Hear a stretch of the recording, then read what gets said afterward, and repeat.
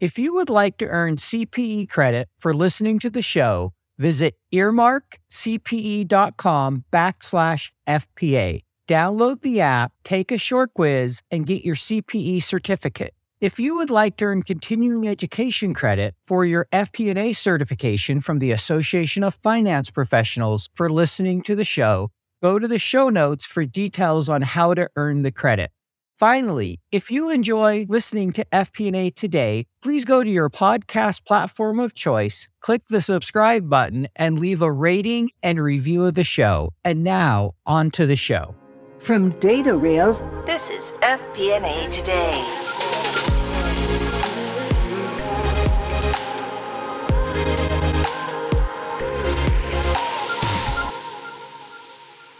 Hello, everyone. Welcome to FP&A Today. I am your host, Paul Barnhurst, aka the FP&A Guy. FP&A Today is brought to you by Data Rails, the financial planning and analysis platform for Excel users. Every week, we welcome a leader from the world of financial planning and analysis. Today, we are delighted to be joined by Ed Hyer. Ed, welcome to the show. Hey, Paul. Thank you very much. It's great to be here with you today.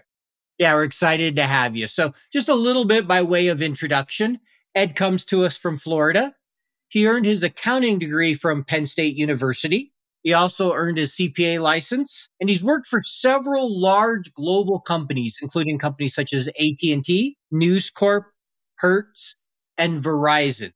So this is a question we like to start our interviews off with to kind of have a little bit of fun. Tell me about the most challenging budgeting experience you have ever had. Sure, Paul, I can do that. I still suffer some PTSD from this experience, I'll be honest with you. Therapy's helped a lot. But probably the most challenging experience that I've encountered was when I was leading corporate FP&A at Hertz. In addition to our annual planning cycle and our monthly forecasts, we would prepare a pretty exhaustive weekly flash. It was provided every Friday, and it was distributed to our CEO and his entire leadership team. And this document was the basis for our CEO's Monday morning staff meetings. It was a lot of data produced manually, and we were reliant on the different divisions to provide that information to us and to pull it all together. It was quite an undertaking to pull that off on a weekly basis and make sure that the data was not only provided timely, but was accurate. Yeah, I can imagine that was a lot of work, and especially on a Friday, probably a lot of late Friday nights, which, we all like to get out early on Friday. Yes, I won't lie to you. There were some, absolutely, no question about that. And even it led to more than a couple of Sunday evening calls in preparation for the Monday morning staff meetings. But I will say this, one of the things that I did get a lot of support from when I took over the role was trying to re-engineer some of those processes to avoid those late Friday nights. Makes a lot of sense. There's always a lot we can do. And, re-engineering is a big part of the job if you want to be efficient. So that makes sense to me. So, next question. Can you tell us a little bit about yourself? Just give us a little bit about your background, kind of your career, how you got started, how you ended up where you're at today. Yeah, absolutely. Sure, Paul. As you mentioned, I graduated from Penn State. I have my degree in accounting. I am a licensed CPA in the Commonwealth of Pennsylvania. Like so many others, I began my career in public accounting in the greater Philadelphia area. I did that for about 5 years and then decided I was ready for a change in both my career and my personal life. And so I moved to Los Angeles, packed everything that would fit in the car, drove to LA and went to work for AT&T Wireless in their corporate accounting department. And it was there, Paul, that I got introduced to FP&A. I was very much involved as part of the monthly close process. I would partner with the FP&A team on variance analysis and variance explanations, and even talking a little bit about kind of what we saw from an accounting perspective in prospective periods. And I kind of realized over time that looked like a lot more fun than what I was doing. Listen, no disrespect to debits and credits in accounting. It's great training. In fact, I have a daughter who's an accounting major at the University of Florida right now, so I think it's wonderful. But I had the opportunity shortly after joining AT&T to move into the FP&A space and never look back. And that's where I built my career. I spent 7 years with AT&T Wireless, left and went to work briefly in Hollywood for a division of News Corp, and then went to work for Hertz, where I stayed for 10 years, started in Los Angeles as the Western Region Senior FP&A Business Partner and Controller. Did that for 4 years, and then relocated with my family to New York, just outside of the city, northern New Jersey area, where I would work in corporate FP&A. And then I spent a couple of years, Paul, and this was my introduction to transformation work and centralization of work and building COEs. I was asked to transform the revenue management organization within Hertz, both pricing and yield. So I did that for several years before returning to corporate FP&A. And then I had the opportunity to join Verizon, and I was hired specifically to come in and stand up or build the Verizon FP&A COE in Central Florida. So that's sort of been my journey. Accounting is my training. The bulk of my career is in FP&A. I consider myself an FP&A professional, and I've really enjoyed the time I've spent with it. Great. I appreciate that background. And I agree with you. I think FP&A is a great career. And like you said, no offense to accountants, I prefer FP&A as well. I didn't earn an accounting degree, but I've done some accounting. It comes with the job. I've built accruals and done debits and credits and spent lots of times with accountants. And I always like to say, the FP&A's best friend is a really good accountant. I just don't want to be FP&A's best friend. I prefer to be FP&A. So I don't disagree at all. One thing you talked about there, and I'd really like to drill into it on this episode, we haven't had an opportunity to talk about this with a guest much before, is centers of excellence, right? As you mentioned, you built one in revenue management at Hertz. You built the FP&A center at Verizon. So maybe we could start by just telling our audience, what is a center of excellence and why do companies build one? Like, kind of what are the benefits? Let's just start there, maybe talk a little bit about what they are. Yeah, absolutely. So a center of excellence, sometimes also called a center of expertise, is really just centralizing similar types of work into a single entity. And that work is performed by subject matter experts in that particular discipline. No reason to overthink it. It's really centralizing similar work and then having subject matter experts focus exclusively on that type of work. The concept of centers of excellence have been around for a while. More traditionally, centers of excellence tended to be around highly transactional work, and more specifically within shared services or back office type functions. Your accounts payable, accounts receivable, or procure to pay, whatever you want to call it today, billing, payroll type functions, which lend themselves very, very neatly to coming together in a centralized fashion. Even accounting, Paul, can be centralized. And at Verizon, the Accounting Center of Excellence exists in Central Florida as well. Look, the benefits, obviously, to creating centers of excellence, I kind of think of it sort of in three terms, right? One is going to be the efficiencies that lead to cost savings. And there's a lot of ways those efficiencies are driven. You're going to get economies of scale. You're going to get some labor arbitrage. You're going to have span and level savings, right?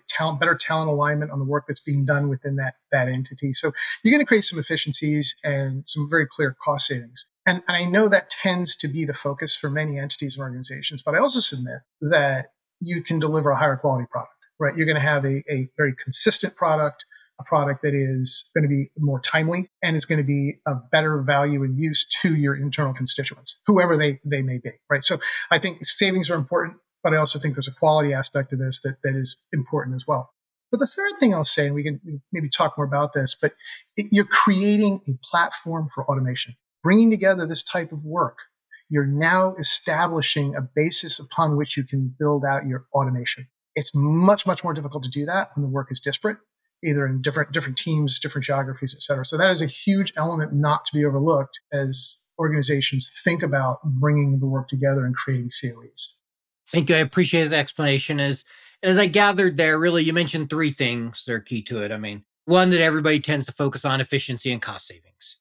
Then there's the quality of the work by having everybody use best practices and kind of having it together where you can keep it consistent. And hopefully, by doing that, you're producing a higher quality, obviously. And then the third one that you mentioned, automation. Yeah. So, which is huge. And I totally agree, because if you've standardized all the processes, it's much easier to automate than if you have every location doing something different. 100% right. Exactly right. Yep. No, one of the companies I've seen some COEs and stuff, some of the companies I worked with, but I joined one where they just barely stood up a shared service center for, accounting, for AP, for AR, for collections, all in the location I was working at. And I was one of the first two FP&A hires at that location. So it was interesting to kind of watch them stand it up and watch that whole process happen, because before that, they had been a holding company and everybody was doing their own thing. And they decided they were going to, when they went private, they were going to integrate it all and become an operational company. One of the first big projects was to standardize all that back office and we also went to a new ERP globally at the same time. So that was going on as well. So that was a great learning experience to watch that project. And, the other thing as well, especially with companies of scale, when you're talking about your large corporations, Verizon being one of them, establishing these centers of excellence also gives you the opportunity to select geographies that may be more economically efficient, right? So you can examine those opportunities. You don't have to have your COE where your corporate headquarters is. Yeah, no, and that's exactly what we did at the company I was at. The COE was in a different state than the headquarters. Not uncommon at all. So as we talk about center of excellence, something you mentioned is, the one you tend to see is a lot of transactional work, very standardized processes. But we've started to see more center of excellences for FP&A, and I know you stood one up for Verizon. So can maybe you talk about the differences there? How should people be thinking of, a center of excellence for FP&A versus a transactional center of excellence? And it's a very important question, Paul. I think again, with FP&A, unlike the aforementioned, organizations, even including accounting, you are not going to centralize 100% of FP&A. That doesn't work, and there's no model that I've ever seen where that makes any sense. You're going to effectively have to come up with a service delivery model. You're going to have to decide as an entity what work you want to move into the COE versus what work will stay with your traditional or legacy, or what we used to call our business unit FP&A organizations. Okay. And so in my experience, we call that the service delivery model. And so the cornerstone of any good FP&A COE process or transformation is going to be an exceptionally well-defined service delivery model and a very clear, aligned understanding across the enterprise as to what work will move and what work will stay. And it is super important that organizations understand that and then make decisions about that work based upon their own needs and their culture. In speaking and working with a lot of different consultants in this space, they can make recommendations. They can talk about the benefits to more centralization versus less. But at the end of the day, it's going to come down to each individual entity and what they believe is right for them along their transformation journey. And I like how you said that, each entity, each culture, because there are differences. But I'm sure there are some standard things that you would say kind of best practices, those make sense for a COE. So what are some, as you were going through Verizon or just in general, what are some of those things that you think, in FP&A lend themselves potentially to a COE? Yeah, certainly. The most obvious is your monthly internal management report. Any type of standard, repeatable type report set that is being prepared, that is exactly the kind of thing you want to start with. It's clearly the most obvious, okay? And Lord knows that, regardless of the size of the entity, your month-end close is going to generate a tremendous amount of internal management reporting. So that's the most obvious place to start, right? I think from there, you then can take a look at, from a planning perspective, model ownership and maintenance. In my experience, all planning models were owned by the COE. They were responsible for updating the models for actuals. They were responsible for updating the models for the new year, et cetera. The data input of the models could go either way, but the big element within planning was all of the model maintenance, enterprise-wide guidance. In my experience, again, our FP&A COE worked very closely with corporate. Yes, please. I've seen when enterprise-wide guidance is inconsistent and it just creates a nightmare. We've all been there. And so one of the advantages to having an FP&A COE that touches the entire enterprise is you can become the tip of the spear in terms of communicating that consistent guidance, right? So in my experience, the FP&A COE was part of corporate FP&A. We rolled up to the head of corporate. But in this case, and I used to joke about this with my leadership all the time, not only was my boss, he was also my customer. Right. And so we had that alignment. We're able to do that. So I think those are the kind of things you start with. Right. And one of the things, again, it's when you think about transformations. Right. And we talked about this at Verizon frequently. Transformation is a journey. It is not a destination. OK. And you're never done. Right. And the service delivery model that you agree to at the outset. Right. You want to get to that point. And then go back and reevaluate, okay, what's next? Can we do more? Can we take on more? Right. And you begin to think about what's possible beyond what you decided to do initially. That makes sense. And that's helpful. I think it's a good way to think about it. And I agree with you, right? You start with those very standard process type things. They're still somewhat transactional in nature, very similar to when you stand up a shared service center that's transactional. You're going to start with those things. And over time, like, okay, AP, very standard, AR, maybe you have a very standard collections process. And then you might be able to bring in some of the accruals as you're doing the accounting. And eventually you get to that point where, okay, it all can be done in a shared service center, but rarely, at least if you want to be successful, do you start by just saying, hey, we're going to do everything all at once? That's exactly right. And again, because with an FP&A COE, there is a continuum of work that you may choose to centralize or not, right? Over time at Verizon, we took on first pass variance analysis. So here's the report. Here's the first cut of your variance explanations. And so we evolved into certain things that we would begin to take on more responsibility. And that to me makes sense as the team learns things better, automates more. You continue to try to give them more and more responsibility and test it and see how it goes. And that kind of brings up a really interesting point, right? As you stand up your FP&A COE, let's be transparent. We've all worked in different cultures and different environments. Not everybody is a big fan of losing control of their work. You're taking work from a team that's been doing it, and now you're saying, no, these guys have it. There's going to be resistance. There's going to be concerns, okay? So as you stand up your FP&A COE, it is super important that you are over-communicating with your constituents. Well, first of all, let me even take a step back, right? As part of your service delivery model, right, governance and service management is an aspect of governance that is super critical. You're going to have very clearly defined service catalogs, deliverables inventory, SLAs, right, and measurement tools. These are very important elements, especially when you're trying to ensure that you're going to meet and exceed the expectations of your internal customers, which are the other FP&A organizations that you're supporting. Having that foundation is going to be super, super important. Again, it's what comes along with splitting the baby, deciding some work goes, some stays. So having that framework is super important. In my experience, we began moving the work, migrating the work, taking on the responsibilities. We were in a prove it phase, right? We were immediately in, okay, prove it. You said you can do it, and you said you can do it timely. A lot of the deliverables we're working through are time sensitive as part of the close process. And so the first few months were prove it. I'm pleased to say that in most cases, we very quickly pivoted from, okay, you can do this. You have proven it.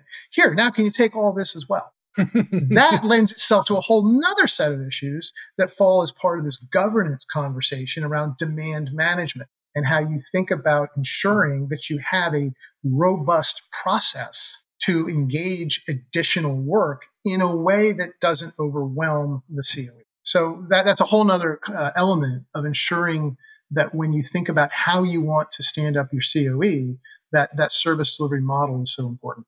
Yeah, so you've shared a lot there, and just kind of question here will give you an opportunity to kind of recap that, maybe elaborate. But if we have a listener out there, their company's thinking about a COE, what would be kind of the advice you would offer? Like, how should they get started? What's kind of that framework to follow?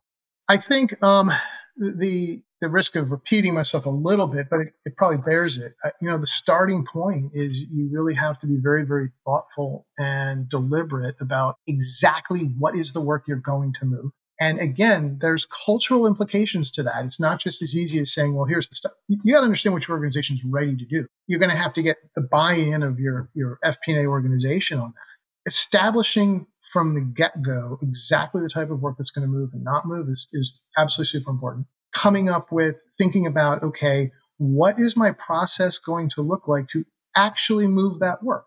And again, in many cases, especially organizations of scale, that work is getting handed off to different people. It's not as simple as saying, okay, you four guys, now you're all on the same team and you sit over here. There's a handoff there, and that's going to require some training and some spooling up. It may require extensive hiring, right? So there's going to be some overlap there. You need to think thoughtfully about that process. At Verizon, we had a wave process. There were 24 different waves of the entire transformation, majority of which impacted FP&A, and it was a 16 to 18 month journey. Now, that's of significant scale, right? Not all organizations it doesn't have to be that. But thinking about your service delivery model, how you're going to go ahead and actually move that work, and then creating a governance framework around your service management, your demand management, and your performance measurement are hyper critical. You can't overlook that.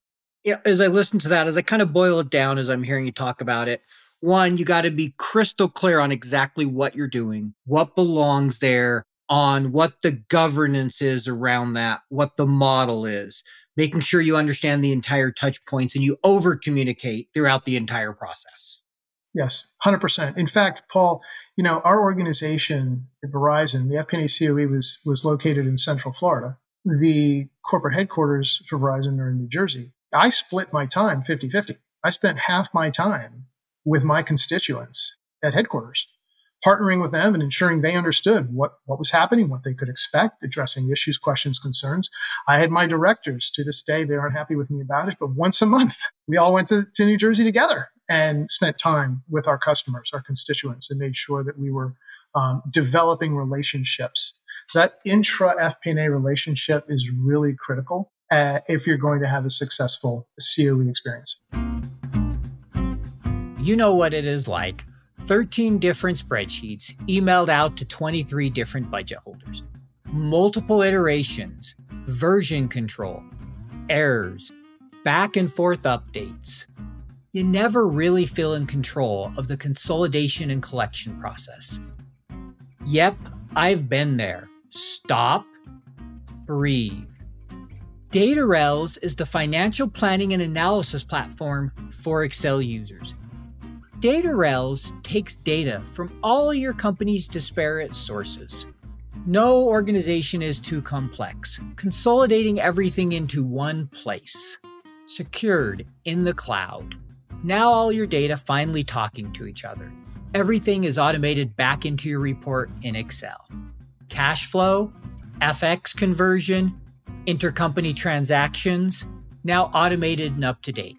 Drill down and variance analysis in seconds. Don't replace Excel, embrace Excel. Turn your Excel into a lean, mean FP&A machine. Find out more at www.datarels.com. And so, one of the things that I know from a little bit of my experience and also that I've heard is just that initial investment in a COE can be very high, right? You have some overlap typically when you're transitioning all the work. So you have all the employees that were doing it, all these new employees, you're standing up a new center, which comes with cost. Sometimes there's systems involved in that, if not initially, later on as you're going through the transformation, as you try to automate and scale it up. So maybe you talk to you, how do you ensure that the cost to start a COE makes sense? Because you're going to make a big investment with the idea that you get the return later on. Obviously, you're not going to get that return from day one or probably even 6 months in. It could be, year 1, year 2, year 3 type of thing.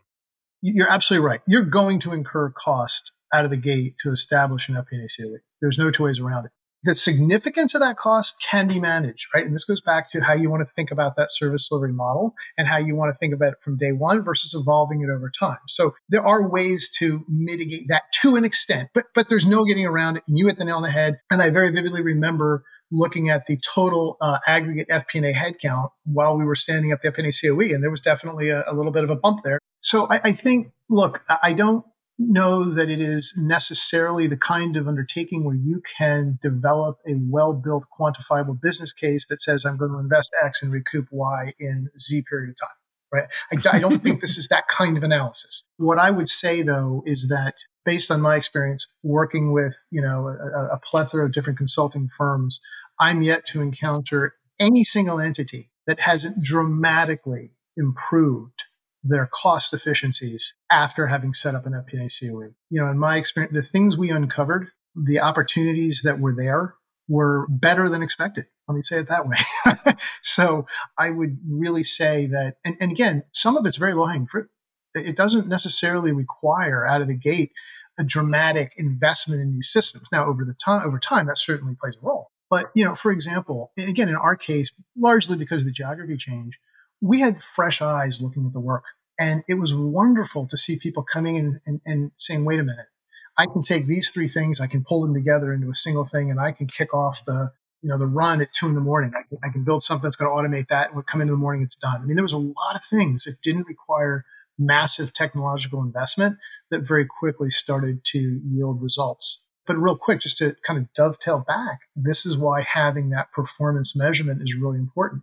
so that you can go back and say, look, this is the amount of work. And our big focus, by the way, before we even got to process improvement, was work elimination. Right? We would take on work and look at it and say, wait a minute, if you have, and this is not uncommon, you're going to find if you've got 6 different regions and you're centralizing certain elements of their work, there's one region that's doing something, the other 5 are not. Why is this region doing that? How necessary is it? Is there another way to get those customers what they need, right? I can't tell you how many times we would send out, and not just in my Verizon experience, but when somebody insisted they had to have a report, we'd send it out and we would password the file, password protect the file, and then see if anybody asked for the password.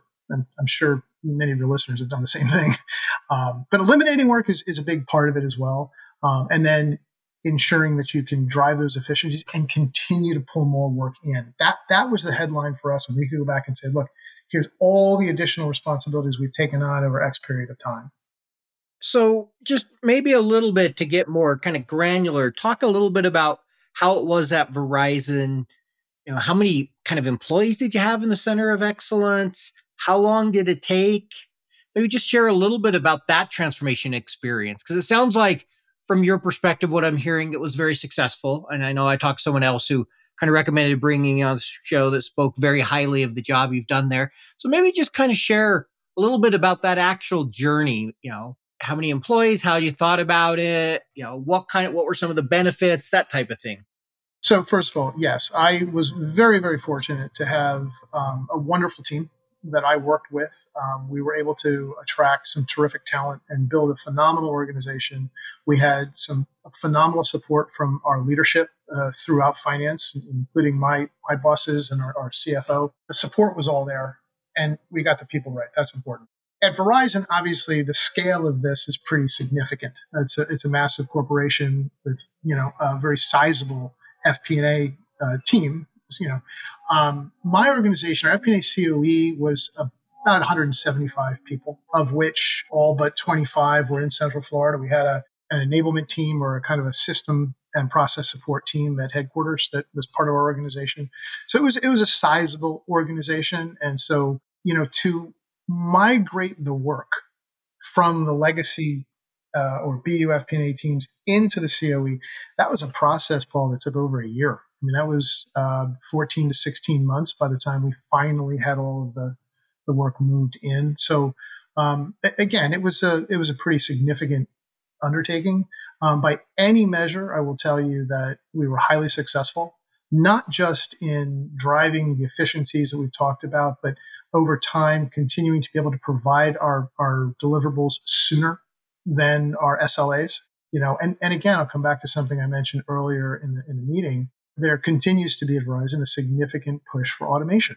And so we were at the forefront of leveraging digital tools or digital disruptors, whatever you want to call them, and creating visualization solutions reliant on largely data blending technologies and tools that allowed us to really be the tip of the spear in many cases for FP&A automation.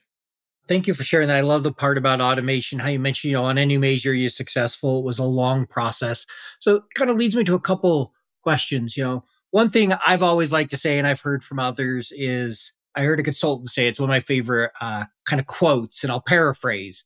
He basically said, old processes plus new technology equals expensive old processes. And I'm just curious, how, is that what you've seen? 100%. And here's the thing too, when we very, very deliberately, and when in my experience at Verizon, when we established FP&A COE, the edict was the work was going to move. There was no attempt to clean it up, transform it, improve the process. Move the work, get it together, then you can begin your process improvement. Then you can begin redefining how that work gets done. Once you have it together, it's much more efficient. And you're going to come up with a much better solution set once you see the totality of what you're working with, right? So you don't transform the work and then move it. That's not how I would recommend anyone do that. So it comes back to your earlier question. How do you know you're going to get this? Well, you really don't. The truth of the matter is, until you get your arms around it, it's a little more difficult to know exactly what the opportunities look like.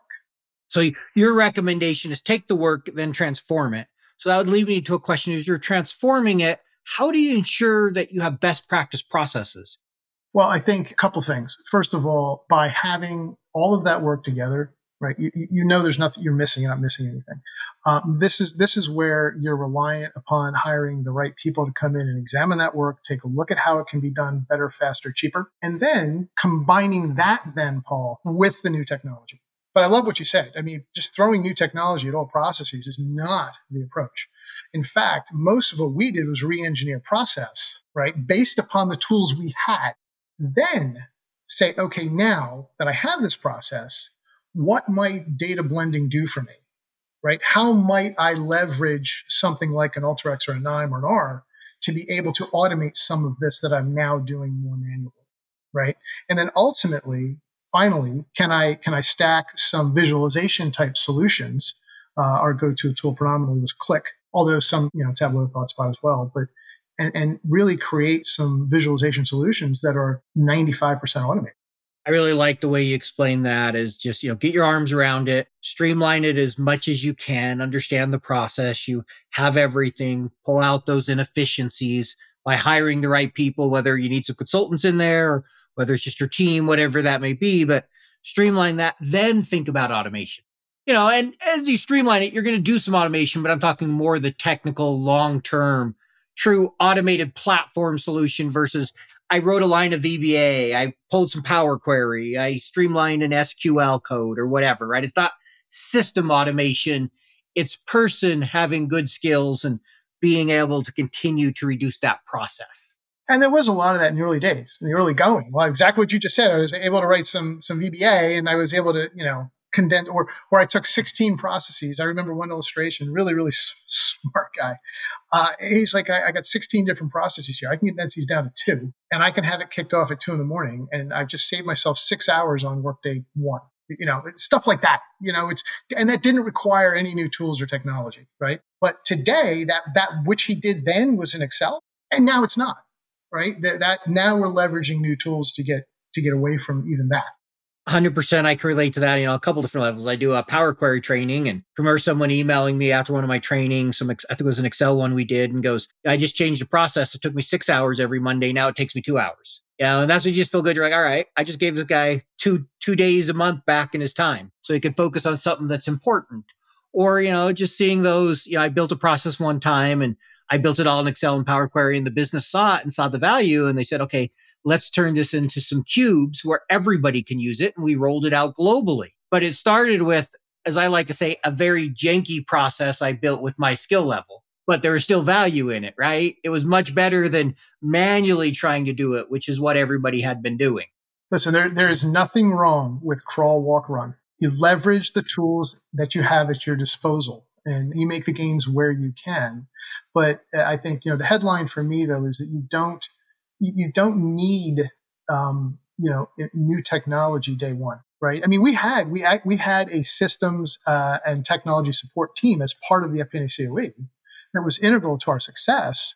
And in many cases, it wasn't even about new tools or technology, but augmentation to some of our existing platforms and systems, right?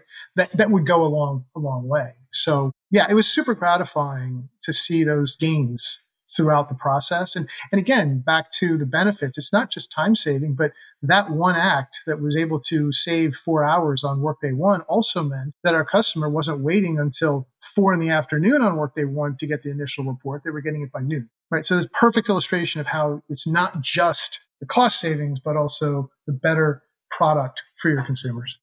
I appreciate that. So kind of 2 more questions on the COE, and then we'll switch gears here a little bit.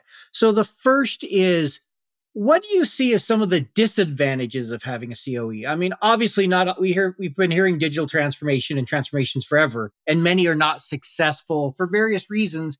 But what do you maybe see as some of the biggest drawbacks or things to watch for if you're thinking about doing a COE?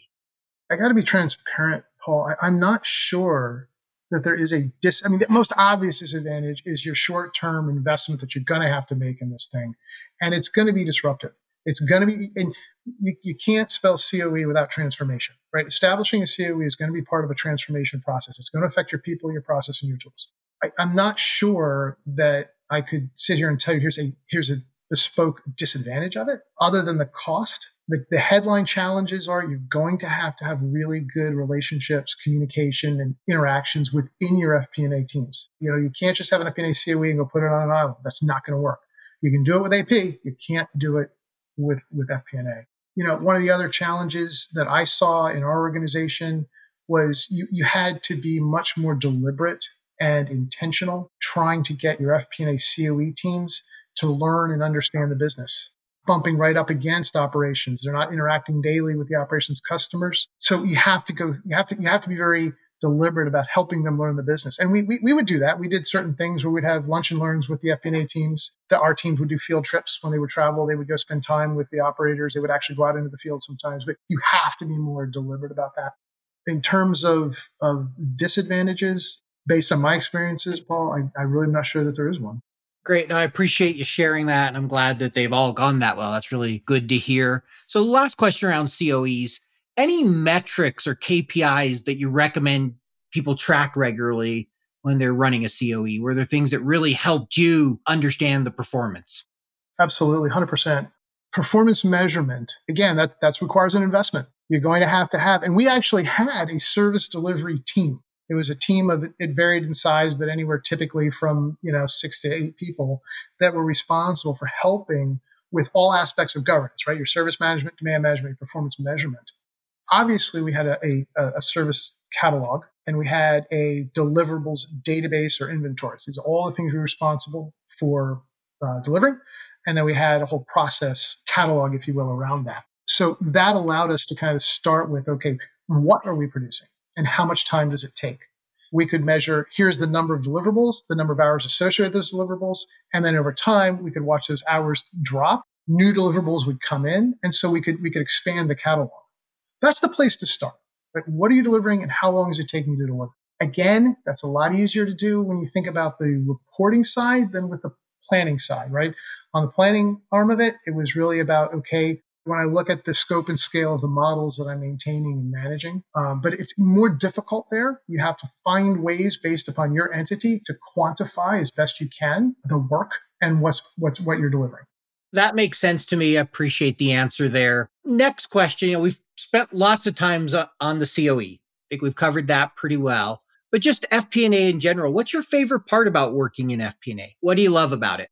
I love the idea. I've always enjoyed the idea. And I think what attracted me to FP&A in the early going was the opportunity to influence the business, the opportunity to make an impact, the opportunity to drive positive decisions, good outcomes.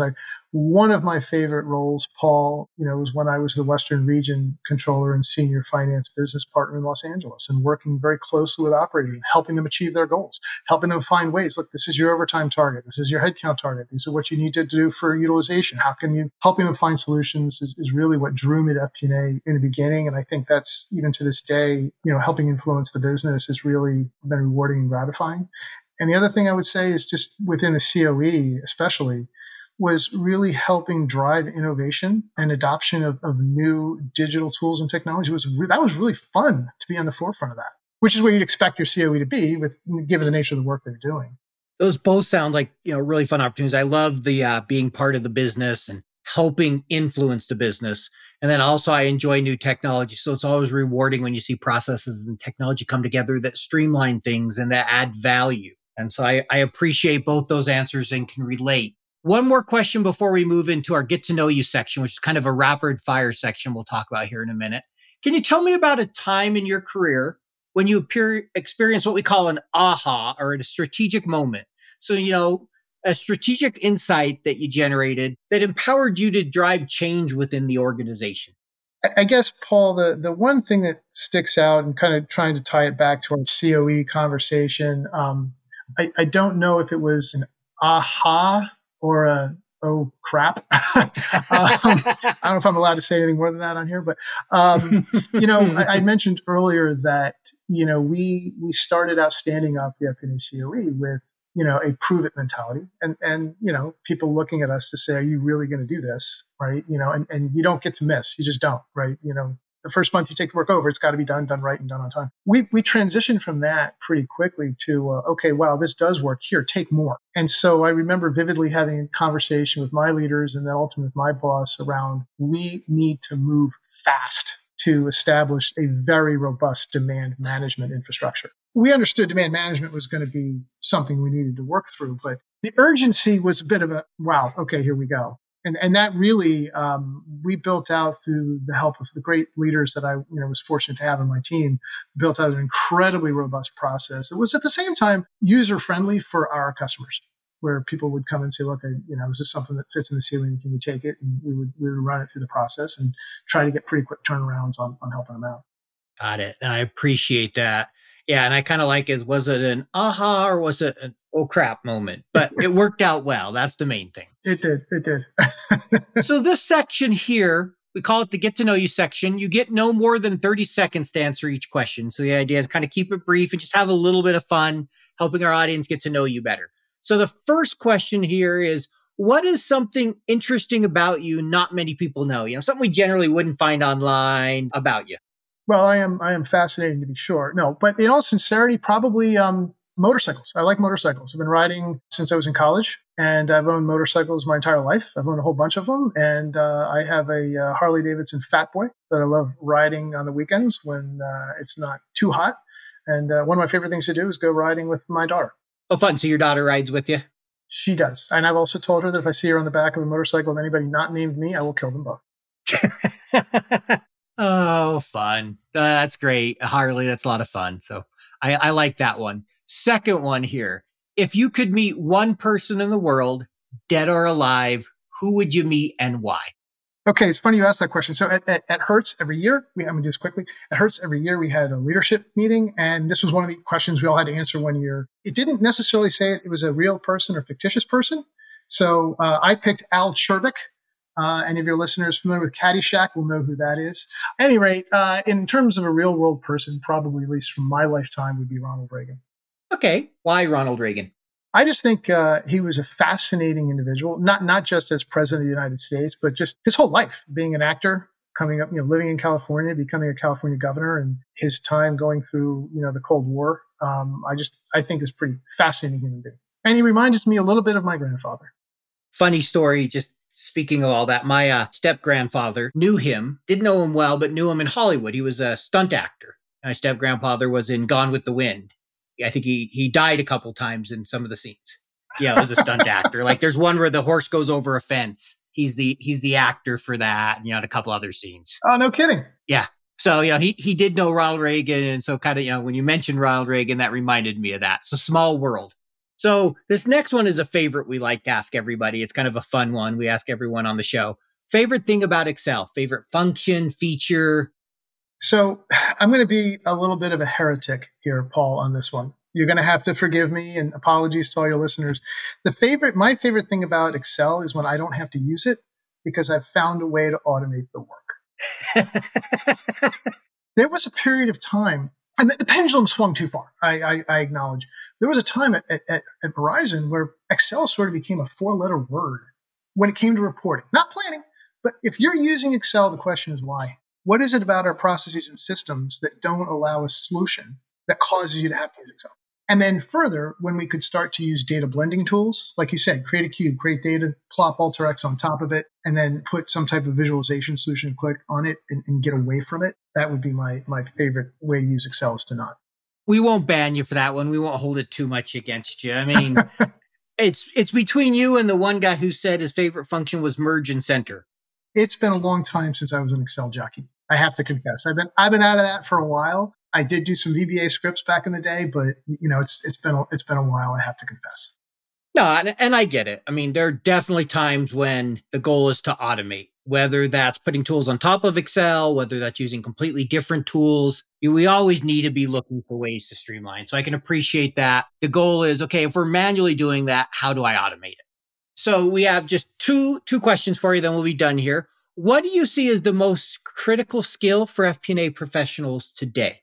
So the way I guess I would answer that, my tendency is not to jump on a technical skill. My tendency is to think about something in the soft skills, right? I've always been a huge believer in, if you've got aptitude and attitude, you can be trained to do anything. You can pick up any skill that's out there.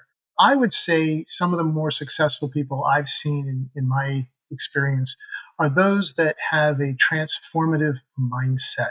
Those people that are constantly questioning or challenging, why is it this way? And never accept the answer. Well, because that's the way we've always done it. And ask why, and don't be afraid to keep asking why after why and figuring out how something could be done differently. I like that. I mean, inquisitive nature is huge. And I agree with you. Attitude and aptitude can make up for a whole host of skills that you don't have. As long as you have that ability to think critically and you have that right attitude, you can train the rest. So last question, if someone wants to get a hold of you, what would be the best way for them to do that? I would say just through LinkedIn. Happy to connect with any of the listeners who wish to reach out.